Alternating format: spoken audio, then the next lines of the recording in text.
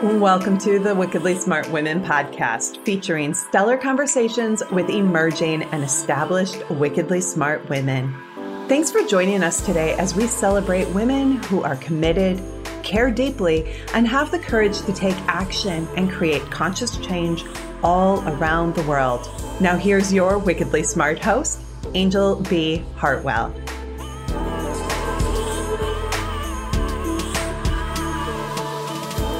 Welcome to another episode of the Wickedly Smart Women podcast, where we celebrate wickedly smart women and provide our listeners with a wealth of wisdom, along with immediately actionable steps to be smarter, spunkier, and more successful in their impact and their leadership. This is your host, Angel B. Hartwell, and today we welcome our very special guest, Natalie Noisette. Natalie is a credit expert and financial strategist on a mission to help shift our approach to money.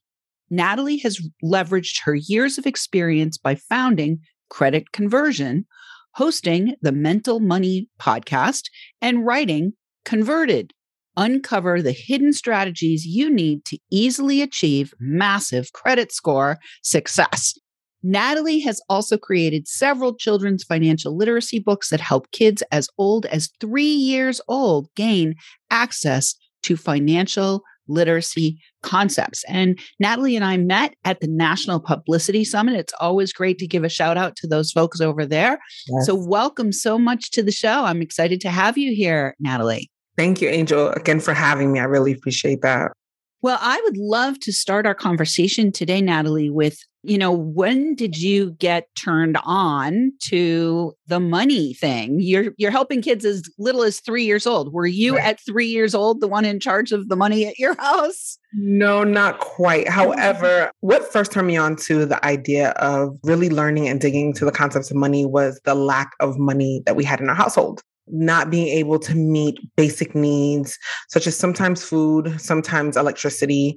I started to really pick up on certain things that my parents would discuss and what the importance of money really was in a household, to a family, to the individual. And I learned that later on in life through college, if you don't have it, it's going to be really hard in life to navigate. Just a culmination of experiences from childhood and going through college and becoming an adult and learning how to budget and learning about credit cards and student loan debt. And the lack of knowledge and the lack of information really created a gap in not only my experiences, but I noticed that my mom had struggled as a single mother. My father struggled to help my mother make ends meet for her children, their children. So those messages subconsciously really hit hard. Going through therapy for a couple of years, I realized that I became super hyper independent and really even dependent, created a weird dependent relationship on money and different aspects because I was taught early, the earliest message I was taught was, you have to rely on yourself and, you're the only one who's going to get it. And you can't rely on men because they leave sometimes and, or they go or whatever the case may be and it wasn't even about the money. It wasn't about the actual physical currency as much as it is the meanings that were deeply assigned to it in our society and how not having it can affect us on a physical, mental, emotional, spiritual level at times. Mm-hmm. Yeah, beautiful. You said so much in there. What I want to really underscore for our listeners and dig a little bit more deeply into is, you talk about what you didn't know and what your mom didn't know. And personally, I was fortunate. My mom was a bookkeeper.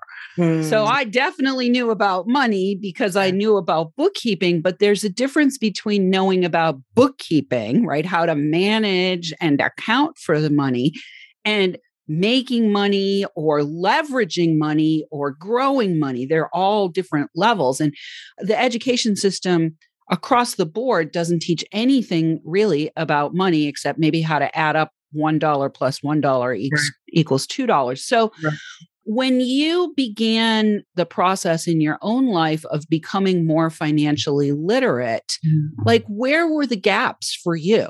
So the first come to Jesus moment I had with money was learning that, again, it wasn't about the money as much as it was about delaying gratification, really determining what a need versus a want was, learning that hope was not part of a budget, Like if you spend it and you spend all of it, you can't hope more is going to come. It's like you have to work for it.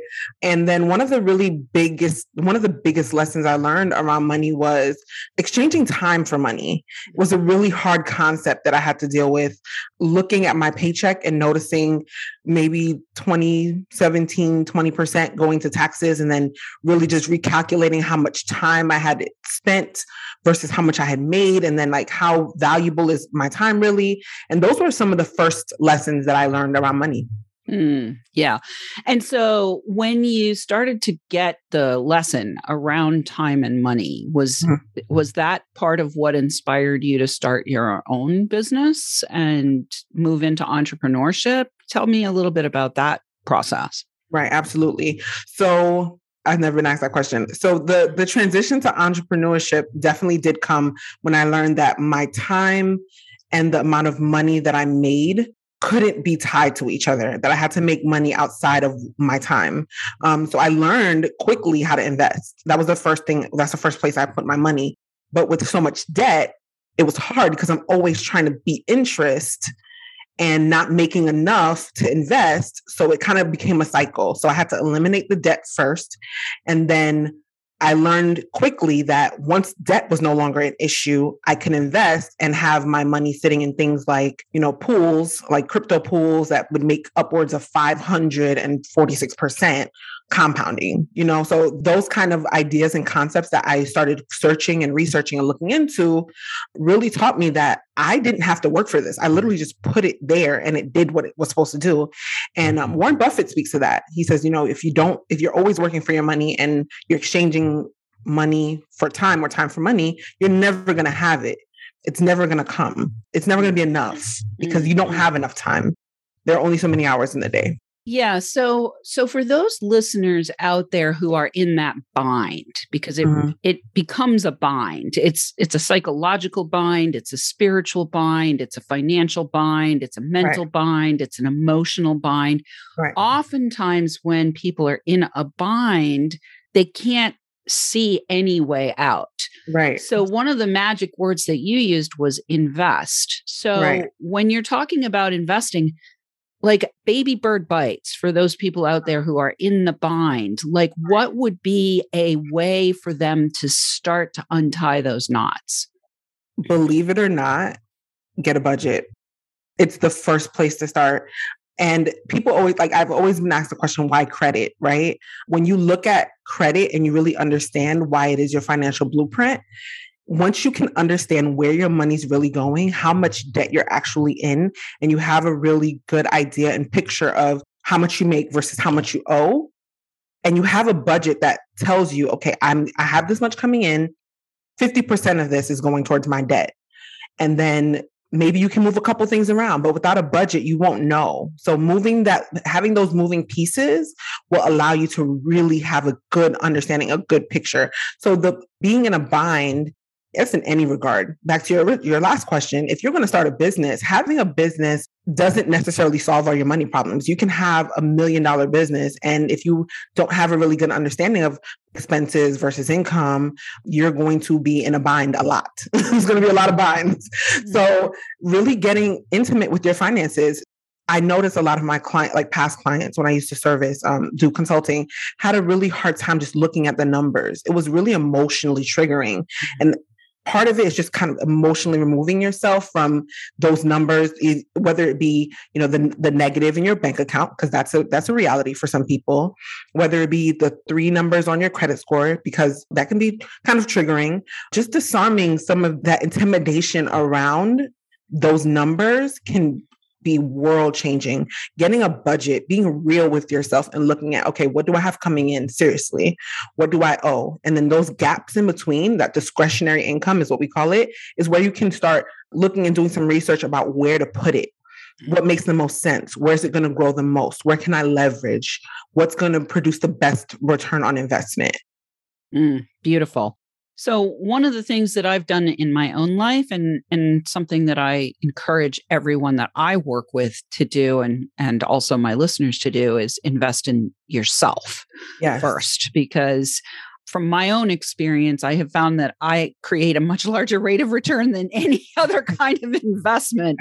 So I'd love to have you speak a little bit about, is this something that you also recommend? Because, there are some people who have the mindset of take this discretionary income and put it in the stock market, or take this discretionary income and put it in real estate, or take this discretionary income and invest in cryptocurrency now, right? But from my perspective, if you don't know what the hell you're doing, that can be a problem. So can you talk a little bit about what you mean when you say invest? That's okay. I'm glad you asked that, because I don't want to give the impression that investing is only limited to putting money into the stock market, because that is not it. You can invest in yourself, like as you mentioned, hiring a mentor, a coach that will teach you where your strengths are. Even if the only thing that person teaches you is where you can put your time and effort that will produce more money, that is an investment in yourself. Investing is anything that you spend that produces a return on that spend is an investment. It doesn't take away from your home. It doesn't depreciate. It doesn't remove income like that you can't regain. If you're putting money into, whether that be the stock market, into a mentor, whether that be something like an Airbnb, it's an investment. That money is going towards making you more money. Beautiful. I love that. And, that's one of the things that often happens when I'm in sales conversations with people, and I help my clients to also get clear on, is when somebody ever asks me when I'm in a sales conversation with them, well, how much does this cost? I immediately know that I need to start coaching them right on the spot and reframe the question. Because if you come into any kind of consulting or mentorship or coaching kind of engagement with somebody with the mindset that it's going to cost implies that you're going to end up with less on the other side. Whereas invest implies that you are going to end up with a return. So we are going to return shortly after this break.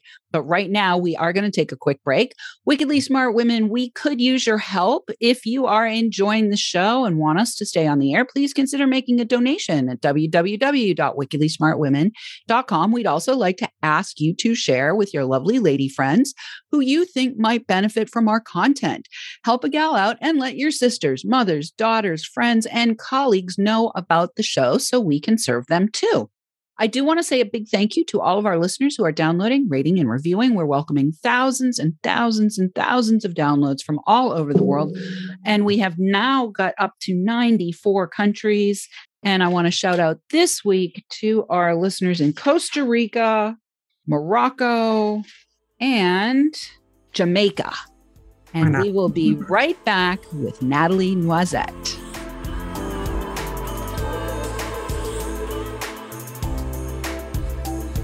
The Wickedly Smart Women podcast is brought to you by the Wealthy Life Mentor. Women, are you on the edge knowing that life is calling you to make a change? Are you ready to be part of the evolution of what it means to be a wickedly smart woman, creating your wealthy life by design? A life that is an extraordinary work of art. Angel B. Hartwell, the Wealthy Life Mentor, is hired by women in transition. Women just like you who want to break through to their brilliance, become clear on the value of their wisdom, and embody a beauty-filled, balanced life of shameless self-expression. Discover your wealthy life readiness by taking the quiz at quiz.wealthylifementor.com.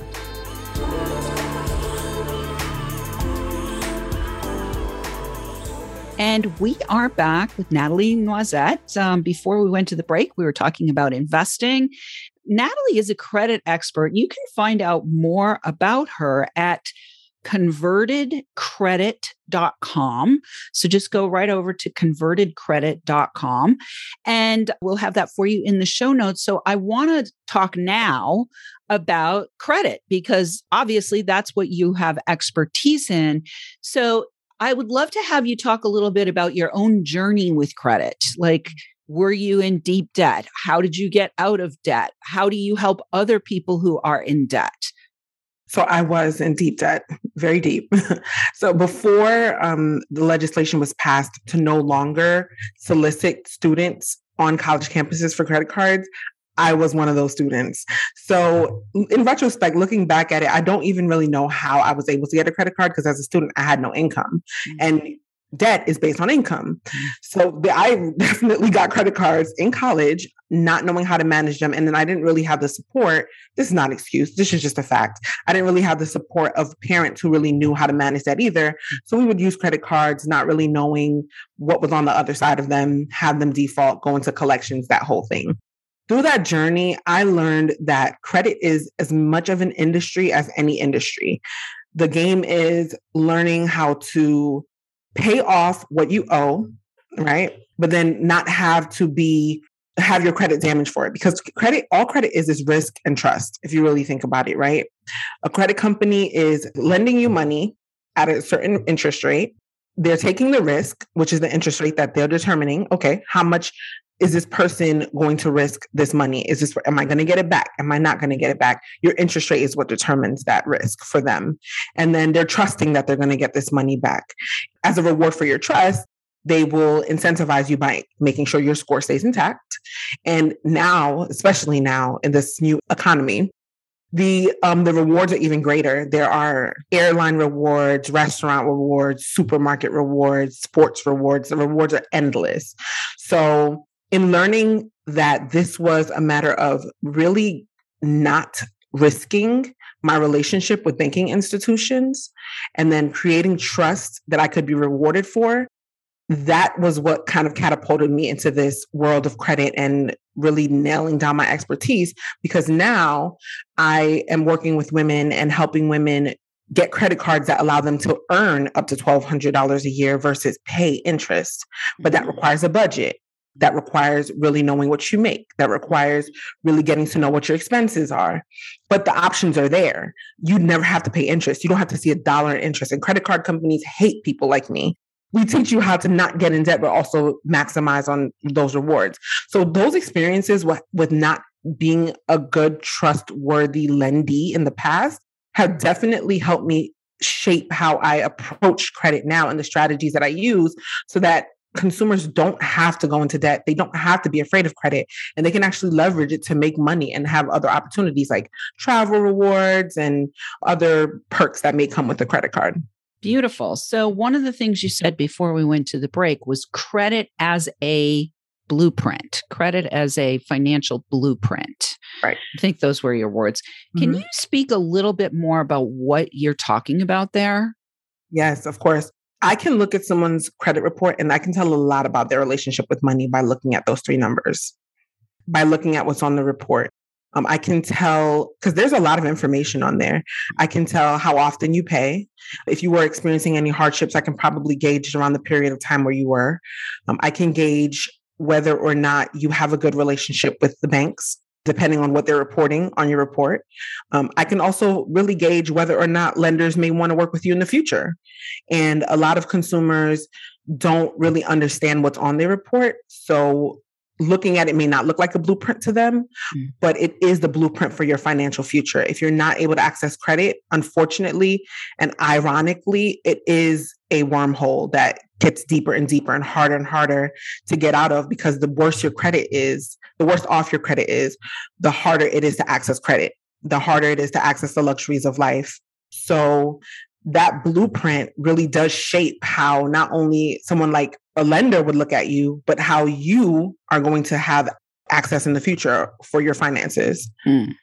Beautiful. So one of the things that I heard you say there is that consumers. So are your clients mostly consumers, or do you have a clientele of business owners? Because one of the things that I didn't discover until I had been in business, I mean, I understood, because I had been in the real estate business, I understood, obtaining lines of credit from banks for things like my last real estate project was 51 single family houses, 56 apartments, and an office building. We needed to have loans from the banks for that. But when I started in my own solopreneurship without partners, I didn't find out until, probably at least 7 or 8 years in that there was such a thing as business credit. So do you work with people both on the business to consumer as well as business to business level? Yes, absolutely. However, the business clients, they have to have a proven track record of good personal credit because it makes it a lot more difficult to obtain business credit if your personal credit isn't up to par. You don't need them. You don't need, the two can be independent of each other, but it's so much more difficult to obtain lines of credit, have good business relationships with banks if your personal credit can't be leveraged, especially at the beginning. So personal credit has to be on par. Everything has to be, as far as your personal expenses, you have to have a good working budget. You have to know how much you make before I work with you, for sure. Beautiful. So let's talk a little bit about the emotional piece. So do you do work with your people mostly on the practical side of things, or do you also bring to the table some support from a psycho-spiritual emotional level where you help them to discharge, shall we say, the emotion that's keeping them in that bind? Yes, I joke a lot about how I'm actually not a financial strategist or credit expert. I'm actually a psychologist. And a lot of my work is centered around just breaking down that emotional burden and that financial trauma that people carry. Financial trauma is real. It's very real. And people don't know it until they have to face their finances. And they're like, why am I afraid? Some people get really agitated, like they're not mad at you. They're not frustrated at you. It's just everything is just coming down on them when they really look at how much debt they're in. So a lot of my work is centered around just dispelling some of those heavy loads that people have to carry around money. And then once they get to the other side, they're just like, oh, wait, it's not that bad. Oh, there are options. But when you're emotionally triggered and tied up into everything that has to do with your finances, it's hard to see. It's hard to know when you're emotionally tied to it. Yeah. So one of the things that I've noticed when I've been working with my own clients, and I actually help them to do what I call get wired up for wealth, which is a whole different kind of space mentally, physically, emotionally, spiritually around money, is the big emotion that I find for most of the people that I've worked with is shame. So I don't know if that's the case with you, but if there was one thing that you could offer to our listeners that could be an immediately actionable step that they could take right now to at least begin the process of dismantling some of the emotional charge, what would you have them do? I would have them have a conversation with themselves. As long as you don't answer back, it's fine. Just as long as it's a one-way conversation, it's okay. Have a real conversation with yourself. Look at what it looked like for me when I was really ashamed of where I was financially was, okay, Natalie, you don't want to be here forever. You didn't know what you didn't know. Extend yourself some grace, extend yourself some compassion. This could be really bad, or it could be not as bad as you think, but either way, trust that we're going to be able to get out of this because we are capable, we are intelligent. Once we have the information we need, it's only up from here. So those conversations and just really having compassion for yourself will take you far, and it will dismantle a lot of the shame. Yeah, I just really want to underscore that whole philosophy of reminding yourself that you didn't know what you didn't know. Right. You really didn't. It's not, and again, not that it's an excuse, it's just a fact. If you didn't know what you didn't know, then you can't beat yourself up for it. Right. So I want to have in the last couple minutes, because we're down to the last couple minutes here, I would love to have you speak a little bit about how to keep the wedge in the door once the door is open. Now we've started, we've got our budget, we're giving ourselves some grace. We can see a little crack there. What is something that you help people to do that allows them to start to get momentum to get out of being in deep debt and into a right relationship with credit? Right. So the first thing to do is be really intentional about your spending. You will be surprised how much comes up when you pay attention. You will justify a lot of expenses. You might be an impulsive shopper. You might be a hoarder. You won't know until you really pay attention, until it's risen into your awareness. So once you really know and you understand what your cycles and patterns are around money, the next actionable thing to do is call someone for help.